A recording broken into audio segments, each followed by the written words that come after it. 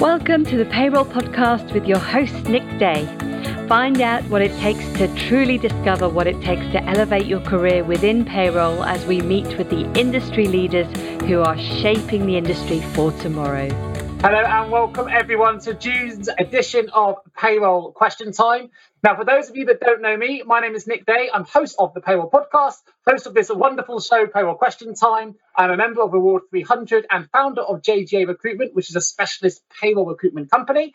It's probably enough about me. I would rather introduce you to our wonderful panel. So going from my view, from left to right, I'm going to start with Simon Parsons. Good afternoon, everyone. Hopefully you can hear me okay, but it's good to be with you again on another. We must be going for 2.5 years now, isn't it, of Payroll Question Time. So Director of UK Compliance Strategies for SD Works, so dealing with compliance, payroll, HR solutions, and closely monitoring what HMRC are up to and some of the other government departments. Next, I'd like to introduce you all to Rachel Giles. Rachel. Hi everyone, thank you for having me back again. Third PQT, very pleased to be here. I work for DWF. We are a global law firm. I work as an associate in the employment team. We have offices all over the UK and Ireland and all over the world. So if you do have any specific employment law questions following this call, please do get in touch. I'd be happy to help or steer you in the right direction. And last but not least, our newest panel member, Samantha Johnson. Over to you. Hello, everyone. So I'm Sam Johnson, Payroll Services Director at Danes Accountants. Previously, as Nick said, worked for the CIPP as the policy lead, so started to get involved in sort of webinars and events a little bit like this. So couldn't resist Nick's invitation when he invited me to be part of the panel. So for now, let's jump into today's discussion areas. We're going to start today with the NI thresholds changes. We're going to move over to the holiday pay pitfalls and some things to really think about here. So do keep your notes and the handbooks and things ready. Cost of living and wage inflation and some hot topics to get through as well. So let's jump into our first subject for today, which is going to be talking about NI threshold changes. Let's start with the facts of the matter. Maybe with yourself, Simon, some of the changes that take effect from the 6th of July. Yeah, sure. So Rishi Sunak announced in a spring statement on the 23rd of March that the increases in national insurance, which were effective from 6th of April, would be rolled backwards a little bit as far as employees are concerned to help assist with the cost of living. Now, there's been some speculation on some aspects of this because there'll be an element of why wasn't this started on the 6th of April, but I'm sure we'll develop that as we go and discuss around. The facts of the matter is that the weekly primary threshold was set at £190 per week, has increased now to 242. So the point at which employees start paying national insurance contributions has significantly jumped by £52. For 2 weekly paid people, 380 is now 484. For weekly, £760 is £967. And for monthly, £823 was the primary threshold for a monthly, is now £1,048, which in effect lines itself with the taxation sort of starting points. So the interesting other aspect is that this commences on the 6th of July. So the 6th of July just happens to coincide with tax week 14. That sits nicely for weekly paid, fortnightly paid and monthlies. For 4 weekly paid or lunar pay monthlies, it's a little bit odd because it'll all depend on the payday and not the tax period, because normally the tax period would be tax period 16, but whether the new thresholds are used or not is dependent on the date of payment declared to HMRC as being the contract date. So if it's on the 5th of July, you use the old threshold. If it's on the 6th of July or after, you use the new threshold. So you may have some thinking, maybe we should delay payday a day or two, or make sure we're the right side of the 4 weekly cycle so that it benefits the employees. Don't know. That's probably a discussion that should have been had a couple of months ago, but there is potentially still time. Is that a good starting point? The other aspect is the annual for directors is different. So the annual for employees is based on 12,570. but they'll have a period of, because they're not paid annually generally, they're paid in bits. For a director, the annual is 11,908, so £11,908, no matter when. Again, before the 6th of July, a director will be calculated on the old basis of £9,880, but from the 6th of July onwards, it'll be recalculated back to April at 11,908.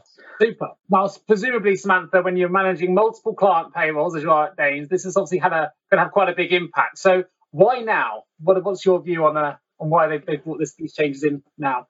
View on why now is, I suppose, an interesting one. Obviously, it was announced late in the day in March, and we always do push back on late changes and have done, with the exception of furlough for a number of years within payroll. Personally, I would have liked to have seen this come in April. It does make me feel a little bit uncomfortable that there are in-year changes going on with NI thresholds, and this is something that has certainly not been within my working career. I think the last time was in either the 70s or 80s that there was an NI threshold change mid-year. It makes it really difficult to communicate that because it's just completely outside of the norm. It's a complete anomaly. So helping people understand that, helping clients understand that, and employees in the payroll understand that, has and will create a challenge going forward. I suppose the exception to that is that it's a nicer challenge to have, because what's happening is they're seeing an increase in their net pay. So unlike the impact that it had in April when the NI rates went up, this will have the opposite, where people are less inclined to call the payroll teams when they see the increase in net pay. And I have also seen a lot of LinkedIn posts recently about the new HMRC Gov.uk calculator, which shows you if you're better off or worse off with the new rates, new thresholds and the new rates combined in this tax year. So why now? Like I say, my personal viewpoint, wish it was April, but at least it's the nicer argument to have. They've got more money and not less. Absolutely, especially with the cost of living, which we'll get to for everybody going up. But I'm going to come back to Simon, because I saw a smirk come across his face when he said 70s or 80s, and I suspect Simon knows the exact year that this last happened. I'm going to come back to you, Simon, and put you on the spot here. Was that why you had a dry smile? Well, yeah, I was thinking I'm not that old, am I? Maybe I am. So I'm still looking very young. But I do remember a change. I think it was probably in the late 80s or the early 90s, where we had a change apply from October, so October the 6th. But some significant time ago. To me, it still seems like the other year. But I guess when you reflect back, that was 30 years ago. Yeah, days of a lot more manual-based processing as well, so it sticks in the mind. But what do we need to do in relation to backdated corrections then? Is this something we're going to need to be aware of going forward? Well, yeah, I mean, developing some of the conversation that Sam was there, there's an element of having, be careful a little bit what I say, having been involved in some of the early consultations. Sometimes it's implied that the delay was somehow the software industry's fault. Whereas the original consultation, the 6th of April, was never offered as an option. I'm not saying the 6th of July was either. So there was an element of it was always going to be a 2-hit year rate. And so there is an element of actually, if it had been 6th of April, we'd have just got to it when we could and backdated and corrected everything. But it would have been a single calculation. That had been fairly straightforward. But the proposal was always a double calculation. Well, to go from a single to a double is quite a lot of activity. So that's quite some effort. So, yeah, it's interesting where we go. But that does mean we have to be careful because, of course, people will get paid the wrong amounts in June. There'll be backdated corrections in July, etc., or various other things that are anomalies that are found later in the year. What do you do about corrections? Because how is your software geared up? What will you do? Because if you're correcting June's pay or May or April, the old threshold applies. And of course, if you're applying it now, the new threshold applies. So there is pretty much an element of just be careful with backdated corrections and how you're handling them, because they may fall under different thresholds. There's a couple of things that I'd definitely say were worthwhile to do, which is go and get yourself really confident that all your NI categories are correct now. It doesn't mean that will resolve any backdated issues, but at least you have that level of confidence now. And talk to your software provider, make sure that you really understand how they've implemented this change, so that you know if you do need to make any corrections, you've already got a guide and you don't have to panic when it comes up. Have a quick chat, Simon, about the impact on the NI threshold change on the health and social care levy. Probably very little, but I think this was probably there for thinking to the future. And so we'll have all gone through and changed our various general ledgers, costing interface files to think that the employer side doesn't change, but the employee side does. And we've uplifted everything by the 1.25% health and social care levy, which is brilliant. So we've now changed everything to handle that additional amount. But as far as national insurance is concerned, from next 6th of April, it goes away again. So it doesn't exist. So the 1.25 disappears off, but it doesn't disappear as an employer cost because it's now its own taxation in its own right. And we're yet to see what the calculations will be, the formula for April 2023. So this year is a bit of a fudged year from HMRC side, to the extent that the health and social care levy has been lumped in. And so we've ended up with the special message on our payslip. Pretty please. It's not compulsory. It's not law that you have to, but you're asked if you would produce that message. It's also on the personal tax account, a note. The challenge with that one, Nick, potentially is who else is wanting to go and have payslip messages put on when these were really for the employer to use to communicate with employees, not for all and sundry. Next, it will be sort of remember to order 6 eggs and get a pint of milk on the way home. Don't know. Is it going to be that sort of thing? Plus the other angle on payslip messaging, which is, I don't know, is probably even worth asking the panelists. When did you last look at a paper payslip or that sort of area? All I'd look at is the net pay amount on an app. And assuming that looks okay, I'm quite happy. I don't go around looking for messages. But it seems a bit of an antiquated type means of thinking, oh, why don't you just put it on people's personal tax account? But what will we get next? We'll get Northern Ireland Assembly wanting to put messages, Scottish Parliament, will we? We'll get Welsh Assembly, maybe. We'll get the local council. Interesting times ahead. Well, we've got 3 questions already that have come in, so thank you everyone for being involved. Keep them coming through. I'm going to start the first question for yourself, Samantha. So your first ever question being posed to you on PQT is this: has the rules of the P45 changed in the last month? So if a new starter starts in June and submitted the P45 in July, should we continue to process the earnings in payroll if they are still on 0T tax code? Or do we wait until the HMRC sends through the RTI and updates the tax code and earnings? Yeah, so this was in the agent update, I believe. I think there's something we were going to talk about, actually. I think it's on a future slide, but that's fine. Yeah, it was in the agent update from June, and they've confirmed that, yes, you no longer need to apply the P45 if it's outside of that initial payment processing period. So if you get it in time for the new starter, absolutely apply it as you normally would. Once you've notified them with that new starter declaration instead, once you've notified HMRC, then you do not need to apply the P45 unless it has a student loan.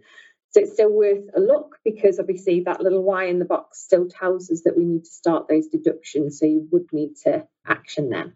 Super. And obviously stay tuned. In fact, we're going to be covering this in more detail a bit later on in the show as well. Next question is one for you, Simon, comes in from Simon Briggs, and it says, my employer is thinking about implementing annual season ticket loans for employees. Are there any tax or NIC liabilities to be aware of for both EES and ERS? Thanks. Principally, no. So it's just a standard employer-provided loan, and as long as it's under the £10,000 limit, there is no tax and NI implication. Now, there's an element of thinking, are you thinking of doing it via other means? So this sounds to me like a traditional season ticket loan. Absolutely no issues with it. The recovery amount is from net pay, so after tax national insurance, so it doesn't reduce anything on a season ticket loan, and equally it's not treated as a benefit as long as the average balance of the loan doesn't exceed £10,000. Okay, super. Oh, questions coming in thick and fast now, which we like. So fantastic. Next question comes from Ian. It says, over to you, back to you, Sam. Hopefully it's an easy one based on the relevant slide here on the threshold. It says, can you just confirm if we underpaid an employee in May and are paying them the arrears in July, we would still be okay to use the new NI thresholds for all of their July pay, including the arrears? Yes, that's your sort of standard NI approach, isn't it? It's the pay period in which you're making the payment is the relevant one. So you wouldn't go back and recalculate. What you would do if there was a overpayment, however, is you would go back and recalculate the NI based on the old thresholds if you were correcting for that reason. But for an underpayment, no, it's based on when the payment is due to be paid to the employee. And this is where contract situations are usually quite useful, because you have to take a little care. Because if it's viewed that the money was contractually due in the past, you may have an obligation to recalculate, and that impacts pensions, student loan, attachment of earnings orders, earnings arrestment. But the general principle, which is where Sam's coming from, is that most people will state that any back payment or correction is due at the point it was corrected, not historically. So there's an element of importance sometimes on wording.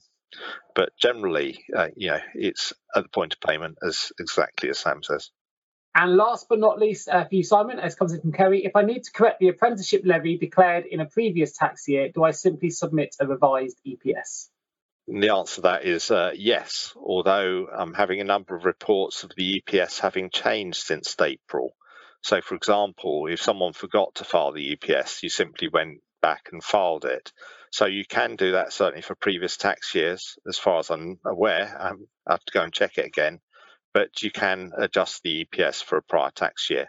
Sometimes there's an element of, I've missed the May EPS submission and it's now after the 19th of June. Can I submit the EPS? The BPT at the moment is saying no, you can't, because you're too late, which is new, didn't used to do that. But you can submit the June or the July submission relating to June with the right values and then send a replacement, as long as you do it on time. It seems very strange and weird design that the HMRC are applying here, but I think in an attempt to enforce deadlines. We're going to jump into the next slide, which is all about holiday pay pitfalls. And there were a couple of things that came into the news around this, which I thought was quite interesting. The Prets, which unfortunately where some of their team members received pay on the Monday rather than the Thursday that week. It's worth reassuring that they did ensure that financial support was offered to any team member who needed it at that time. So I think it was covered and no one was actually out of pocket in the end. But I think it highlighted a couple of points for us to discuss on today's show, really. So let's talk a little bit about, holiday pay pitfalls we need to avoid. Let's start with yourself, Simon. Okay, so the Pret issue was generally with the payment, wasn't it? And so it's a general thing, not necessarily relating to holiday, but caused by the previous bank holidays, to the extent that they meant to pay their staff the day before the Jubilee celebrations occurred. They missed the payment submission time, and so paid them on the Monday after. And so that caused a bit of a rumpus around for employees, especially if they had commitments. And it's a general principle on where bank holidays and weekends fall, be careful with your pay dates, and also be careful with the date you report to HMRC, because it can impact employees' entitlement to universal credit and when they see that things are fitting. So sometimes I think we have in our mind, it has to be the payday, But on the PS, it should really be the contractual payday, not the actual payday. Otherwise, employees are impacted quite badly. I guess the other aspect of bank holidays is, actually, statutorily wise, there is no right to paid bank holidays. So that becomes a contract matter. I thought I'd probably relate a similar challenge some years ago with a Pret Monge concern, where a major hospital trust managed to fail their BACS deadline, so everybody was paid a few days late. The payroll manager there at the time, this is going back 20 years, managed to get the pay bill invested on the overnight financial markets. Those days, the rates, which we seem to be returning to, were much higher than they historically have been, so you don't get much return. And they settled all of the claims of any of the employees who got bank charges as a result of difficulties. At the end of the day, they made a profit. So the bank charge settlement was less than the investment return on the overnight investment markets. What a strategy that is. Yes, I can say that's probably unusual, but I guess they would probably anticipate that the claims would have been more than they were. But I think some of the banks were very forgiving. Whether that would happen these days or not, or the only interest you'd have got on the overnight market was probably about 37 pence. But yeah, let's talk about some of the other things. So there have been a couple of other cases recently, and holiday law rulings are sort of ones where we think we know how the dice lay on the floor. So we've got the score, and then it looks like a judge or some panel has picked them up and just rethrown them. And now there are different numbers. And I don't know if that's how Rachel feels about this, but the one that's sort of brought some angst is the Pimlico plumbers case. Pimlico plumbers, to a certain extent, have been a bit naughty and originally were denying any of their employees were entitled to any holiday because, of course, they're all self-employed.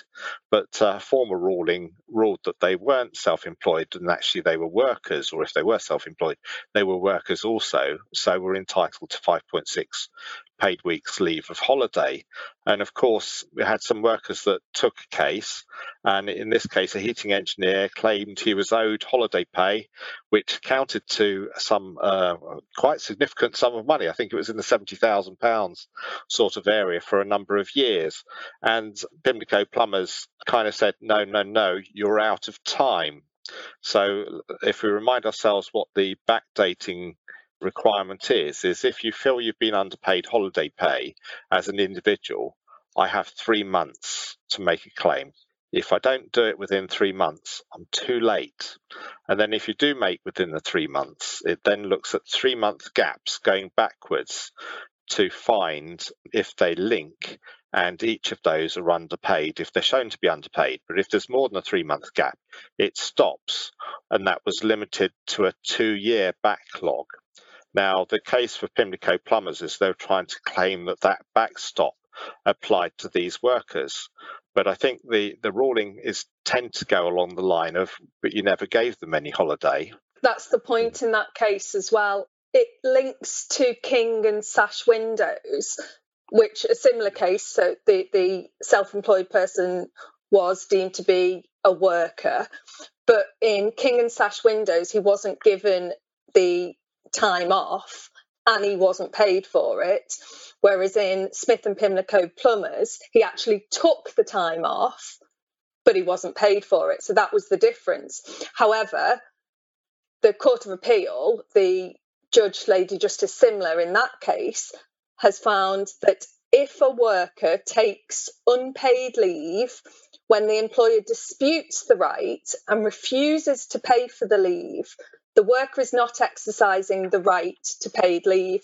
So it's a really, really interesting case. And I don't know whether I'm just going to actually read out the most important section in this case, the judgment at paragraph 100. I'm just going to read that out because I think it's very important for everyone on this call to understand. So a worker can only lose the right to leave at the end of the leave year.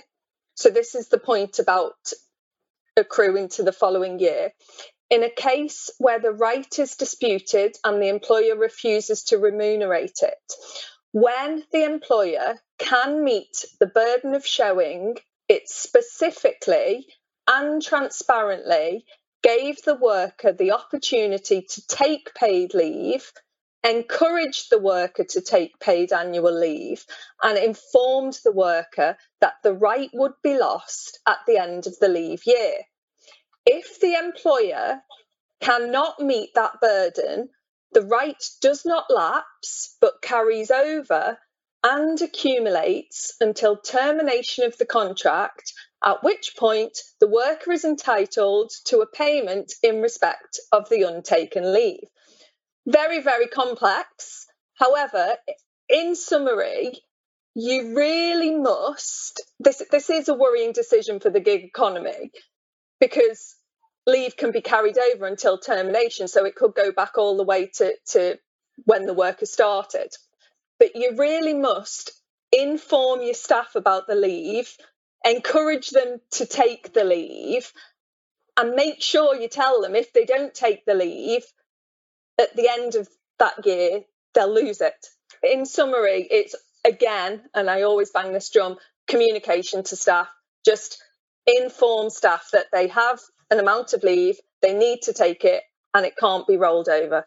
One question for you, Rachel, that just brings to my mind. This is clearly stipulated in an employment contract. Is the burden still on the employer to remind them verbally and communicate again and again that they have this leave, or is that, then onus go on to the employee that they should understand their own employment contracts? Particularly if it's workers, yes. And this applies to this, they call it the statutory leave, the 4 weeks leave. So yes, employers should be encouraging staff to take leave if they want to avoid liability for significant holiday back pay claims. Just having it in a contract and relying on that isn't necessarily enough. He's been more proactive. I would say so, yeah. Just one comment. I won't give away the employer in this comment, but interestingly, I think one of the 18% in that poll, someone has put it's not a question, it's just a point in the chat box to say, unfortunately, we did not get an extra day off, but we were allowed to take a holiday day for the Jubilee. It's something. Yes, unusual one, isn't it? Well, the Regulation 13A limits the full entitlement to 28 days as a statutory. Of course, an employer can do more, but there was no actual legal obligation to increase. However, some of us have contracts that will say we'll get bank holidays as well, and that would infer the extra day because the contract's worded that way. But interesting. But some have voluntarily given it even when it wasn't due, but I know some haven't. Yeah. But the other aspect of the Pimlico case is, of course, lots of employers have worried that actually the longevity claim point is now extended by the ruling where they did pay holiday pay but not sufficient under the current rules. And there's an element of does that carry or not? It's unknown, it's untested, we don't know on that point. Interestingly, in Pimlico, law just dissimilar in obiter, which means it's not binding, but we should take it into account. She agrees with the Northern Irish case, the Agnew case, in terms of the 3-month gap.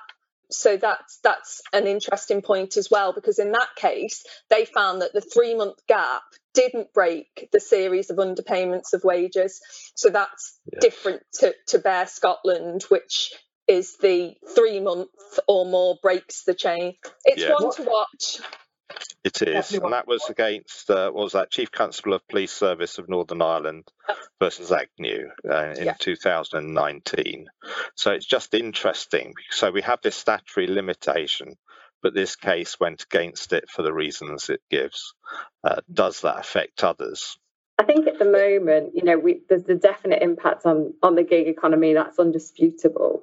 But you're right, it's that slippery slope argument, isn't it, with anything with Lloyd? How far does this go and how far does this impact? And, there will be a lot of employers out there because of the complexity of holiday pay that may find themselves underpaying, knowingly or unknowingly, for a variety of reasons. And I think, is it then that Bear Scotland rule in that series of deductions and the 3-month rule no longer applies to underpayments as well as unpaid holiday? And that's something I sort of definitely put a question mark over when I looked at the judgment here, because I just it feels like that may be coming next if that's the next sort of tribunal claim. I mean, Rachel said the employer needs to communicate more clearly, but is that for payroll departments who know how much holiday has been taken? Is it for them to make that? Is it for HR? Is it for the stakeholders? Who's going to take the responsibility for reminding employees of the unused holiday they haven't used? Is it their direct line managers and so on and so forth? So there's an internal question to have there as well to see whether it's this fit. Well, this is where it sometimes breaks down a little bit, and we have it on some other aspects in payroll. I'll call it payroll for the moment, but I call it HR plus business. So sometimes there's a perception of some of these laws are a payroll problem. It's perceived that way, but in reality, they're not. They're an employment problem. Payroll is just dealing with the payment, and holiday is one of them. So payroll doesn't really understand entitlement. what it might understand is how much to pay. Entitlement is an employment matter, and we get the same with national minimum wage. So often they'll say national minimum wage is an payroll matter. Well, how does the payroll know you made them come in 15 minutes before and kept them back half an hour after? It doesn't, because you didn't tell them that time. So it's not a payroll matter. It's a business matter which involves the working practices of the management and the staff, HR, and payroll only deal with the payment aspect. And quite often, minimum wage breaches are not for the payment aspect, they're for the fact that you didn't record everything worked. And I think the same with holiday, is actually how does the payroll know what the entitlements are? Because that's something else that's relating to contract. So it gets difficult. We had the other case, which has probably caused a little bit of confusion as well more recently, which is the D. Perkins Best Connections Group Limited. But on that one, because we get an element of what's the basis of entitlement, and entitlement is generally on the basis of how long you've been employed, not how much work you've done. But in the case of D. Perkins and Best, the contract was drawn that he was only actually considered to be a worker when on assignment, but was in receipt of furlough. Now, all the government furlough guidance would imply that when someone's on holiday, you have to pay them full pay. But of course, under his contractual arrangement, where if he wasn't working, he wasn't considered to be a worker. And I think the courts kind of found in that favour on that construction. The challenge with all of these things is they're all different to the specific circumstance. So sometimes we can jump on and think, oh, because of this case, that applies to me, when absolutely it's different and doesn't. So it's understanding the circumstances of all these cases. Building on your point from earlier, Simon, about, payroll not necessarily having visibility of a lot what's going on in the operation, I do think that is, particularly in in-house payroll, a real call for a reason why payroll needs to sit at a more senior level, because if payroll does have visibility in that way, then they can join up those conversations. Because I think, your average sort of manager working in whatever industry, in whatever area, are going to have lots of other things that they're going to be worried about and needing to do. And I think strategically manage a lot of these risks that they probably aren't even aware of. They are just assuming it's somebody else's problem. And it's joining up that thinking by having payroll at that more strategic level, I think. Sam, I completely agree with that point. Payroll, often that is where the small grievances will start at payroll level, which are just pay queries, the odd pay query that escalates into potentially a grievance, potentially a whistleblowing, potentially a discrimination matter, and that will end up at tribunal. So all working together, that is the only way that you're going to prevent claims. So yeah, I'd like to see that as well. We have two cases which are kind of binding but under appeal, which also confuses it. So we have the Flowers versus East of England Ambulance Service, where over time, if you pay it, it's included in holiday. In effect, is summarising that very briefly. That's subject to hearing hasn't actually even been heard at the Supreme Court yet on that one, but it's going to the Supreme Court. And we've got the Harbour Trust versus Brazil, which kind of impacts 0 hours contracts, term time workers, and anyone that was using an accrual basis based on a percentage, which the Court of Appeal in effect said they're unlawful. However, that's difficult because up until, I'll say, October 2019, at a guess from memory, if you looked at ACAS on how to calculate holiday for these people, it'd tell you, oh, well, just take their pay or whatever and multiply it by 12.07%. The Bays actually said that as well. However, the court, of course, when it looks at the law, can't find any reference anywhere to such a calculation ever being allowed. And you see some people justify it based on the entitlement divided by the averaging, but that assumes that everyone works every week, the same amount every week, then it would work. But if they don't and it fluctuates, it's broken, and that's what the court ruled. So suddenly Bays and ACAS drop it overnight. So therefore you've got this element of, it was always wrong. what claims do we face? And then you had the government implement the 3-month, 2-year. But then you've got some cases where they're saying that doesn't necessarily always apply. So be careful. So it's become extremely complex. But those two rulings, because they're subject to appeal to the Supreme Court, don't mean you can do what you like, because the previous rulings are actually binding unless the Supreme Court changes it. Well, the Court of Appeal ruling in Brazil, that's still current law. That was heard at the Supreme Court last November. So we hopefully will have a decision on that shortly. But my advice, it's such a complex area. If you do think that you may be calculating holiday pay incorrectly, especially if you've got term time workers, we'll call them, then seek specific legal advice in terms of your liabilities, because they could be high. Yeah. I'm really interested to see, if we're supposed to have this single enforcement body come in, it's whatever date that will be, I don't know, but it's certainly something they're talking about. And these guys are supposed to be enforcing the requirements around holiday pay. And I'm really interested to see what that audit looks like, because I can't imagine, somebody gets paid in June on a monthly basis, they get regular overtime, they go on holiday from the 26th to the 30th of June. How are the single enforcement body going to tell us to include the pay from the prior to the 26th of June, so the 25th of June, for the past 52 weeks, take out all the unpaid weeks and all of the other things with the data that sits in systems, with the way that we operate?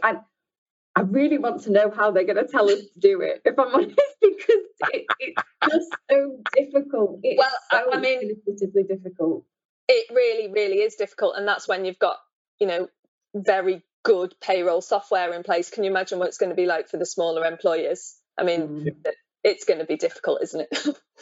Well, I just need to come to PQP and we'll give them a hand. We're working through it. Exactly. Yeah, I'll do that. What's the impact on maternity leave? Last bullet point here. I think it's probably worth putting into the foreground. Yeah, well, this one appears regularly in social media and discussion groups. See it all the time. And again, I think it's generally it's potentially employer confusion. But if they're operating you can't carry your holiday forward, use it or lose it, which many employers do, including my own to a certain extent, you've got to book your holiday and take it off because you're not carrying it over. I'm seeing increasingly with the number of queries on the employment law social media groups and the payroll groups of people saying, I want to take my holiday, but my employer's saying I'm too late, I've lost it on returning from maternity. And there's an element of maternity doesn't follow the rule. It carries forward. So there's almost an element of using one law to not do something when another law requires you to. So with maternity, the holiday continues. You don't just lose it; it has to carry on. And it's understanding the difficulties there, because potentially if an employer denies it, you're into maternity discrimination area, which can be expensive. And just another point on that, Simon, not just maternity, other leave, family leave, shared parental, adoption, etc. I don't want to bring you back to the days of furlough particularly. I think we've done that to death. But no. I know, and maybe I'm out of sync, I'm not a payroll professional, as you know, Simon, but for those that did accrue while on furlough and are able to carry over, is that still in play and something we still need to consider, or we move past that period now? It is, but I think there's an element of confusion because some people were promised it and are kind of being denied it. So I see that on social media as well now. So it's kind of, oh yes, the law permits you to carry it forward. It was by agreement. There was no right to do that. But you could say, oh, don't worry about your holiday. You can carry it forward. But I've seen some employers then going back, well, we didn't really mean it. Or even some saying, because there's been a couple of questions on some of the social media groups that were associated where they're saying, can we actually go and pay it as if they had it whilst they're on furlough? But that runs into trouble with other obligations because, of course, if an employer wants someone to take holiday, which they have a right to do, they have to give twice the notice. So how do you give twice the notice? that you want them to take 2 weeks holiday in August 2019. Potentially people paying holiday that's been unused anyway. You can't sell holiday under a certain amount and things like that as well. There's a couple other considerations from one point. Sure. But we can probably cover a holiday topic on the cost of living aspect, because I understand, we've got cases now where actually people are agreeing to buy back holiday. I was going to say, just a quick one on the maternity. So just sort of jumping back to that conversation about working together, one of the things that I always found was a bit of an issue with some of the communications on maternity leave and holiday was this person is returning on the 15th of March, whereas actually what the agreement is she's returning on the 15th of March physically in person, but she's starting her holiday full pay from the 1st of January, for example. So then there's a phone call in January to the payroll team saying, I'm expecting full pay, where is it? And there's sometimes a lack of understanding about the end of maternity leave and going on to holiday as part of what you accrued during maternity leave. So that's always one that's worth double checking when somebody's coming back before you end up with that query coming through from the individual. Really good point. Really good point. Well, let's jump into the cost of living. While we're waiting for that slide to come up, we've had one question or a couple of questions come up we're going to jump into first.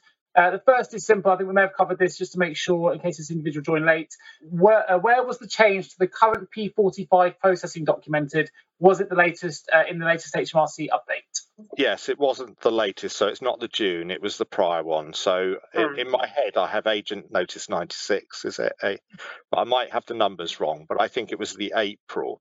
And it is generally being adopted. So when we're at consultation groups, and Sam and I would have been at those sorts of meetings, they're increasingly talking about not accepting the P45 after the first payment. Predominantly because on the FPS since 2012, no starter information is reported after the first payment. Even if you accepted a late new starter checklist, if you said, they didn't declare anything, so I reported them a C0T, or now they've turned up with an A declaration saying it's their only job, I'll put them 1257L, put that into the payroll. Of course, HMRC will be aware of that A declaration now. No, they won't, because there is no facility to report it. Otherwise, if you did, you'd actually create another employment. So HMRC would think they now have two employments, one with a C, one with an A. So you can't. And I think it's just getting that timing. But the original proposal for FPS and RTI back in the old days, Sam, was that the P45 was eradicated altogether. Yeah, so it's been talked about for a while, and let's hope we get there eventually, eh? But it was in the agent notice, not the employer bulletin, but the agent bulletin. So agents were told to not use P45s after the first payment. Well, I've kind of stirred up the hornet's nest by mentioning that word furlough, which should be banned from the show, I'm sure, going forward. There is a question that relates back to COVID, so I'm going to ask it here, which is coming from Denise. It says, can you please remind me, during COVID, I seem to recall the need to request a PAYE settlement agreement annually was removed. Is that still the case? I'm not sure that's true, to be honest. I don't think there was any agreement to remove a PAYE settlement agreement. There may have been relaxations on various taxation and matters and reliefs, but I don't remember a PSA saying you didn't need to do one. Was there, Sam? Not from my knowledge. Well, I'm glad they asked the question. Hopefully that helps. Sure. And while we're on holiday pay pitfalls, then last question that's come in here from Nathan. It says, what is the recommendation then if we are currently paying, I had a feeling this question might come up, if we're currently paying the 12.07% holiday pay to our 0-hour workers, will they have to declare when they're on holiday so we can do a calculation and pay it? Well, there's a couple of aspects, and I say Rachel's asked us to be kind to her because she's had a difficult week. I think we all have had a difficult week this week. There's a contractual position application and a duty of care aspect, but the other is because some pay this 1207 as rolled up holiday, which of course was outlawed in 2009, so it's not even recent. And others may, because schools, you don't get your choice when your holidays. It's during school holidays. That's when you get your holiday pay. And I know I've got children that have worked in the theatre or still work in the theatre, where they'll get their holiday pay when they have what they call dark. So the theatre's actually closed, there's no show. So they don't have any choice when they get it, they just get it. But that's in effect the employer notifying them that that's when their holiday is. But a 0 hours worker, you do need to give them an opportunity to take it. And there are some aspects under that case we talked about where it's working on assignment, so you're only considered a worker on assignment. That's one aspect. Actually, 12.07% will actually overpay them in relation to their true entitlement. But if you haven't got that on assignment and they are just a standard 0 hours worker, they're entitled to 5.6 paid weeks leave a year based on the 52-week average, and 12.07% isn't going to calculate it. So there's an element of review and decide what you want to do. But also, I think there's another aspect is actually look at your contractual position. Because look at your contractual position and review your working practices. Yes, because another aspect is if you don't actually pay someone for 4 weeks, you can legally treat them as a leaver. You can retain them on the books and use them again, but in effect, your employment's ending. So the right to continuing holiday entitlement stopped. So it's an element of what are they? But there's an element of why employ someone for a day a year and keep them on the books on that basis? You're actually giving them an entitlement of 5.6 extra days every year paid. A couple of comments that have just come in as well. Hope that answers the question for you, Nathan. We've just had Andrew's just mentioned that PSAs are now enduring, meaning you don't have to request one each tax year. Yeah. Fantastic. Well, let's move on then to cost of living. We've still got quite a bit to get through. It's amazing how fast time flies. Let's start with bonuses. I'm sure we're going to have a lot of questions here. And thank you, everyone, for putting your questions into the questions box. We'll get through them as we go, so please do keep them coming. Let's kick off then with cost of living and bonuses. We had a good conversation off air about this. So perhaps, Sam, you'd like to kick us off? Yeah, definitely.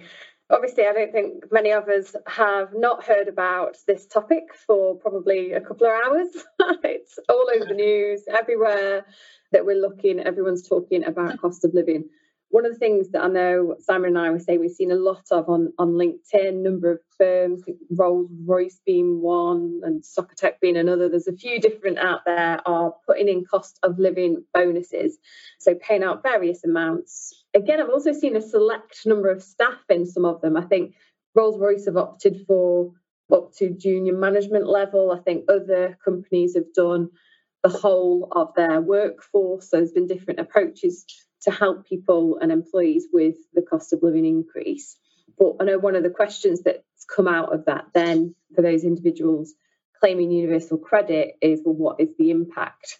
I think at this point I'll probably hand over to Simon because I know Simon will know this a lot more than I do. Yeah, sure. So yes, we've seen it, £1,000, £2,000 bonuses being paid off for cost of living. What does that impact? If the employees are the universal credit claimant, it will impact their entitlements. So there's an element of sometimes we have to think what it is. They will be better off, but they won't be £1,000 or £2,000 better off. They may only be £450 better off. And then you've got the tax on the etc. Because for every, well, actually it's the net pay amount, isn't it? So it's probably not that bad. But for every pound of net pay above the wage earnings allowance that you have for a universal credit claimant, they'll lose 55 pence of their benefit. So it's just to make sure that we realise that they won't have the benefit of all of the net amount from that 1,000 or 2,000. They'll only have 45%. And previously it would have been less. So it would have used to have only been 35% because it would have lost 65p. I'm saying that from memory, from their benefit. So they are better off, but probably not quite in the way that we think. Perfect. And we've got a point here that talks about fuel. This is always an interesting subject. People want to know if the government ultimately will increase the mileage allowance with the cost of fuel going up exponentially as it seems to be. I know it's something we've covered on a previous PQT as well, but I wonder if we can have a quick chat about fuel and linking that to expenses as well, and perhaps what we're expecting to see in the future. Yeah, it's one we're regularly seeing, and we're seeing that a lot. They're putting a case to their employer that they need an increased amount.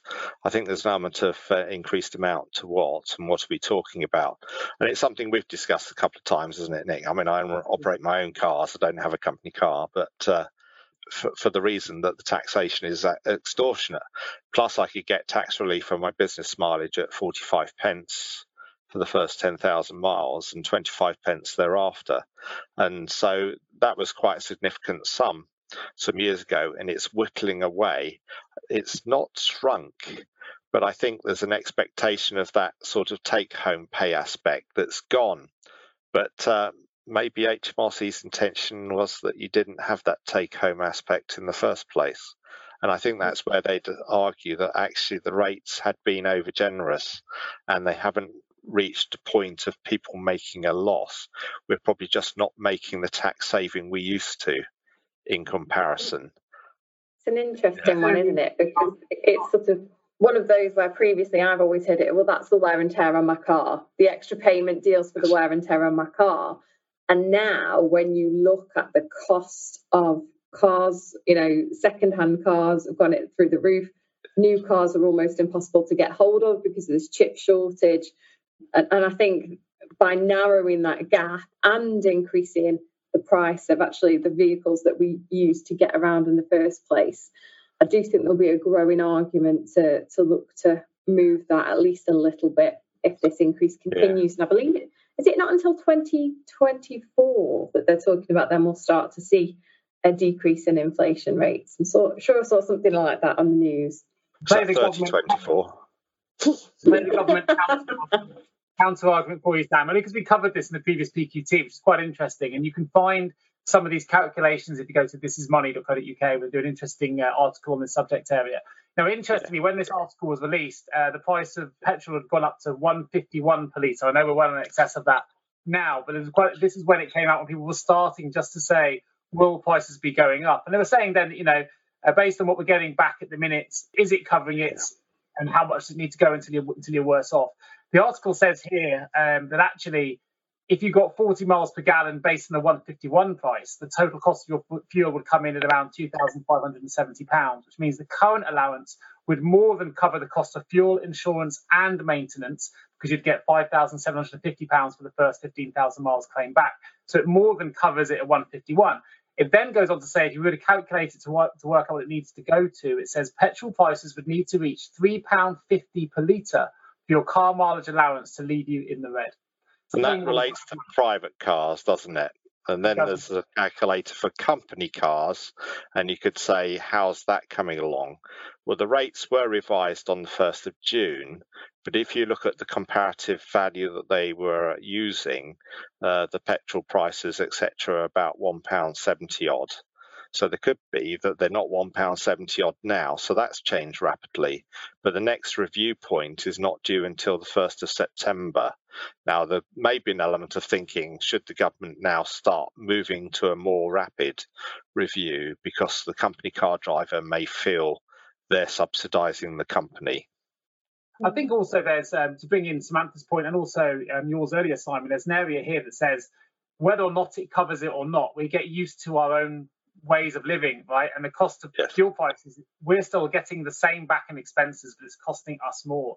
And therefore, we're feeling it in the pocket, whether or not it's more, it's and therefore, I think employers do need to consider that if, it's an employment decision here to say, well, if the mileage rates aren't going to change, maybe we need to look at your total remuneration to see where we can make sure you're not worse off. So I think there's an employer obligation here to think about it, particularly as you mentioned, Sam, if not looking at the inflation coming down for a number of years. I think it's really, from my personal opinion, is that employers need to be aware of how much is hitting people in the pocket to know what things can do. And there's a trend in the US, Nick, of employers starting to pick up the driving expenses of their employees.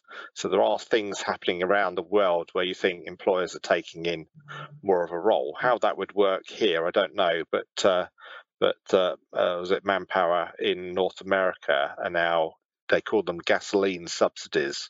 So they're actually paying people to get to work. Now let's have a talk about the living wage being brought forward from November to September. What the impacts of that? The real living wage is announced in November normally. So it was announced in November 2021, and that has to be put in place for those people who are accredited real living wage employers by, I think it was May. So that deadline's only just gone at the very latest. What they've said now is because of the cost of living, they will be bringing forward the announcement of the new rate of pay, and that's going to be brought forward to September. So obviously we don't know what that will be yet, but I envisage with the calculation that they will apply, it will be quite a significant increase. And also thinking about minimum wage and national minimum wage, that's a significant gap now between the April increase that we're going to have as a statutory position and the September announcement that will come for those employers who are doing it voluntarily. I don't know if that will mean it will bring forward their normal implementation date, because they do give employers time to implement that value. So we'll have to see what comes out of the September announcement when it comes to that. But certainly one that will have a big impact on payroll teams that are accredited minimum wage employers, real living wage employers. And there's an increasing number of employers that are signing up. So before the pandemic, even, the numbers of employers committed to paying living wage was around 5,000. The current numbers committed to paying living wage during pandemic and coming out is 10,000. So it's actually doubled, which is interesting. But whether this 2 month brought forward will be a bit of a shock to them, I don't know. They have 6 months. So if they do apply it, the rise has to be implemented from the announcement up to the latest March, but we don't know what date in September. They haven't announced the date in September. They just said it be announced in September. It's usually the first weekend, isn't it? They tend to make the announcements. It's interesting, isn't it, that increase in employers? And I think a lot of that will probably link to all the discussions that we were having throughout the pandemic around well-being, around work-life balance, and ultimately part of that reward structure is then employers offering a great level of reward and attracting employees into the business.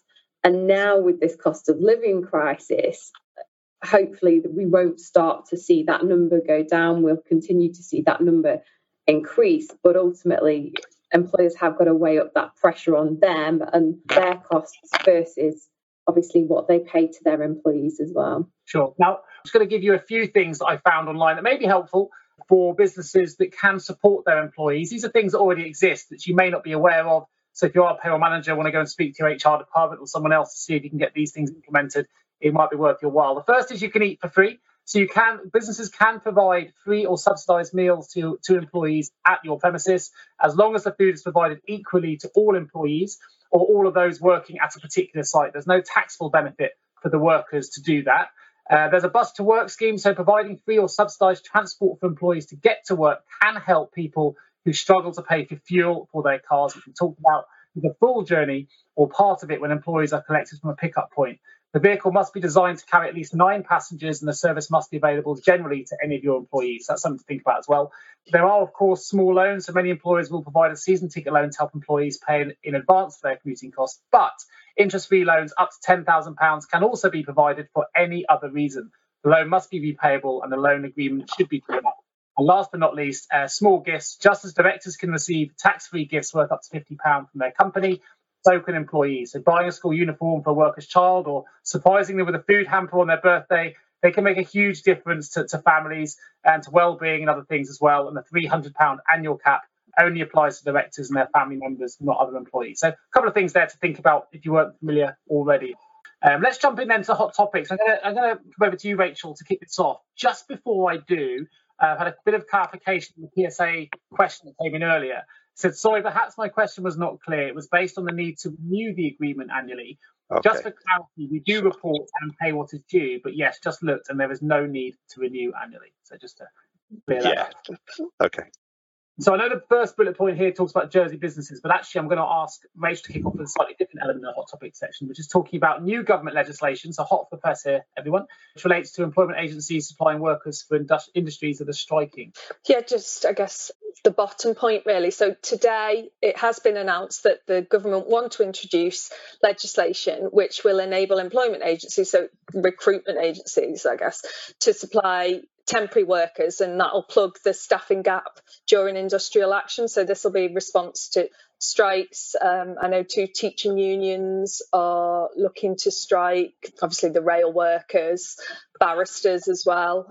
How easy it will be to supply agency workers, I'm not sure. The government have as well announced that they want to significantly raise the maximum damages that can be awarded in any action against a union arising out of unlawful industrial action. So the last time that cap was raised was in 1982. These are significant changes in terms of employee relations, and it may be the direction of travel, and it's something interesting to watch, I think. Yeah, no, absolutely. Point well made. And we've got Jersey businesses asked to pay back 10% of their COVID grants.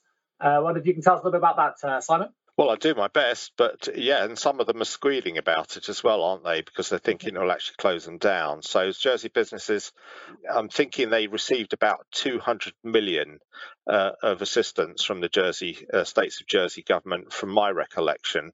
And of course, now they're being approached to see, would you like to give some of it back? And some of them are saying, with what? And that could devastate them as a business. That's some of the reaction. However, a number of Jersey businesses are probably doing quite well and think maybe they should. The other aspect, I guess, is that goes into furlough, isn't it? And certainly in the early furlough days, we probably had a number of employers who thought they'd be seriously impacted. And they actually probably found that their profits went up because of the changing nature, and their costs went down. And so they actually did pay back. So I think we had values like 4.5 million being paid back to the government because they decided they didn't actually need the furlough assistance. Would we have similar in the UK? I guess that's the fear of that type of story, is would there be a point where there's some payback or recovery for grants received here? But interesting times.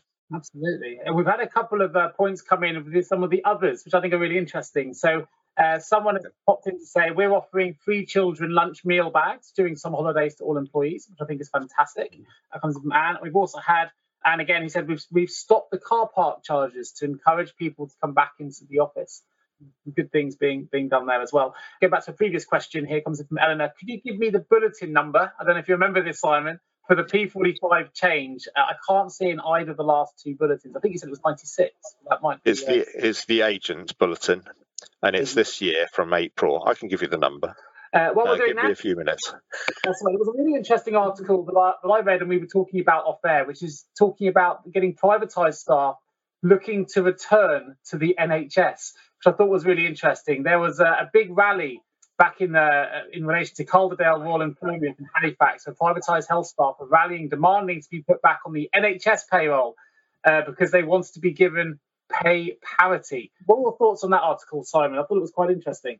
It's been sort of a subject I've thought was strange for some time, because we talk about the historically, socially, the creeping privatisation of the NHS, quite often by various members of staff, where actually we find that they're actually self-employed, got involved in loan schemes, work for umbrellas, etc. And even you've got it sometimes that some trusts only will employ staff via umbrellas, and some of the cases that have come up. So I think there is an element of thinking, well, actually, times may have been good on the outside, maybe things are a little bit better on the inside, and getting back to that parity. Plus, there's probably been a drop in the types of pay being received for additional workers. So, yes, interesting times. Yeah, I mean, one of the quotes I thought was quite highlights it quite well. The quote that came out of the article, I'll put the article in the chat note if anyone's interested here. It says, these are NHS workers, therefore they should quite frankly be paid NHS wages. Anything less is a slap in the face to people who form the front line of our fight against COVID. So, it was quite a quite passionate article. I'll send it round because it is quite interesting. I think there's a relationship here, but also it links in quite nicely to talking about the tax avoidance list and umbrellas potentially, because take the floor again, Simon, here, because there's some interesting list that's been released. Yeah, sure. So going back to the P45 question, it's in Agent Update 96, and there's a section called Tell HMRC About a New Employee. And it says, or I'll quote it, if you use starter checklist to add the employee onto your payroll records and you receive the P45 after you've submitted your first full payment submission, you do not need to update the previous paid tax or tax code on your payroll software. Only update the student loan details. And there's also been other consultation where they're saying, wait for HMRC to tell you what it is, don't use it after the initial. So it's agent update 96. I've just put it into the chat for everyone. Kindly shared by Emma Braunton. Thank you for that, Emma. She's mentioned as well, use the starter checklist to add the employee onto your payroll records and you receive P45 after you've submitted the first full payment submission. You do not need to update the previous pay tax or tax code on your payroll software. Only update student loan details if applicable. I think is what Samantha said earlier on in the conversation as well. I've also just dropped into the chat as well the link to those interested in that NHS article. Let's go back to the umbrella avoidance list. Sorry. And it kind of falls a little bit, maybe with the NHS, because I think NHS workers were trapped in some of these some years ago in the loan schemes. But now the HMRC are naming organisations and they tend to be under the umbrella. I'm not saying all umbrellas are bad, but some of them seem to be. So they had Best Employment Services where the director has been banned. In fact, I think one was sent to prison, who filtered it through an Isle of Man company and then sold off aspects of the assets of a loan to Anguilla, which would never be repaid, but we already know the reason there. And another one is HMRC has named Peak PAYE Limited as a tax avoidance promoter and urges individuals to withdraw from using it. You probably find they're still trading, but they're saying it doesn't work and you'll end up with a large tax bill. So it's just to let people know that the HMRC are starting to name certain organisations and saying don't get involved in the avoidance because they don't work and you will end up paying significant amounts of money. That goes along with the other consultation that was announced, I don't think it was yesterday, but the day before, on the tax avoidance market. And Sam knows that we've been quite interested on this because we don't want payroll to get trapped into the stamping down on the tax advice market, because it would be problematical. And I think payroll is not the problem, but tax advice is a very broad term. And what does that mean? But as Which described them, the rebate retrobates. So you'll have seen them if you've been on social media, get attacked by them, or certainly did a few weeks back, of claim your marriage allowance, claim your marriage allowance, claim your marriage allowance, claim your home from working allowance, etc., where they've implemented assignment arrangements.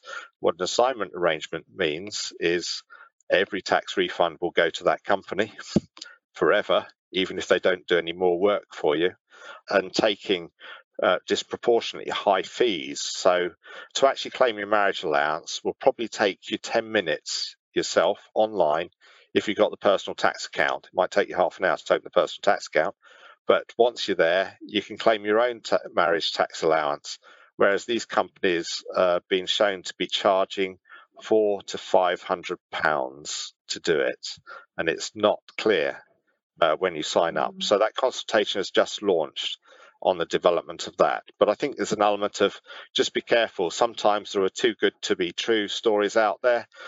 Quite often they are too good to be true, and the vulnerable seem to be the ones that end up being really punished. Yeah, I feel like anything as a recruiter, it's I'd recommend anyone that's using umbrella companies just shop around, because sometimes if they're offering lots of lovely incentives to join, that's probably one of the first things that I'd be wary of. It can be a little bit of a unknown going into that market space. So, if you can get referrals and recommendations, or people that are working with ones that have given you a good service, that's probably the way to go, rather than necessarily the one that's promising you the world. I put a couple of links in the chat for people of some of the recent cases that have gone through that have been reported on. So feel free to have a look at those in your leisure. Now, we may have actually covered the last point slightly in Rachel's talk at the start, but is there anything we need to add to transport strikes and payment for missing work?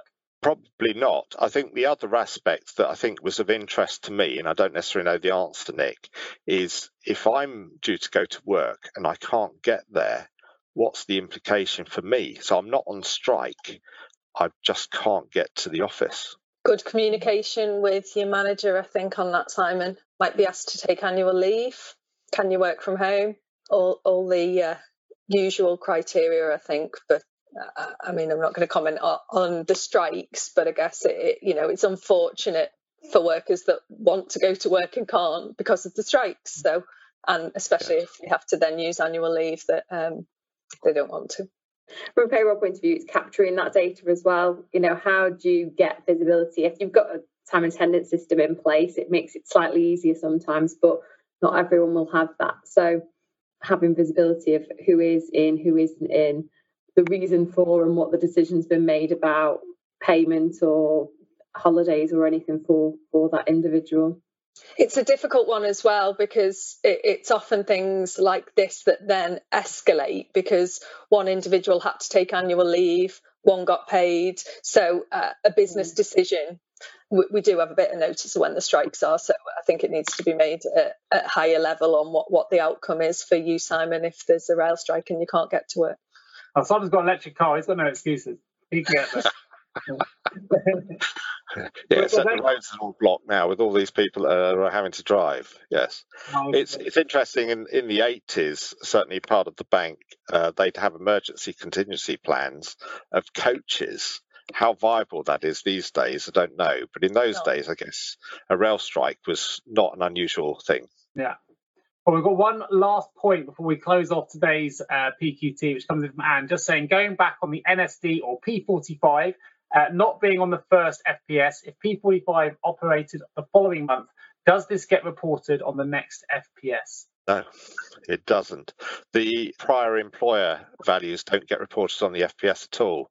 So it impacts the tax calculation. And I think this is probably one of the reasons they're finding, because lots of employers appear to be getting determination 80 penalties, where the tax liability of the individual is assigned to the employer.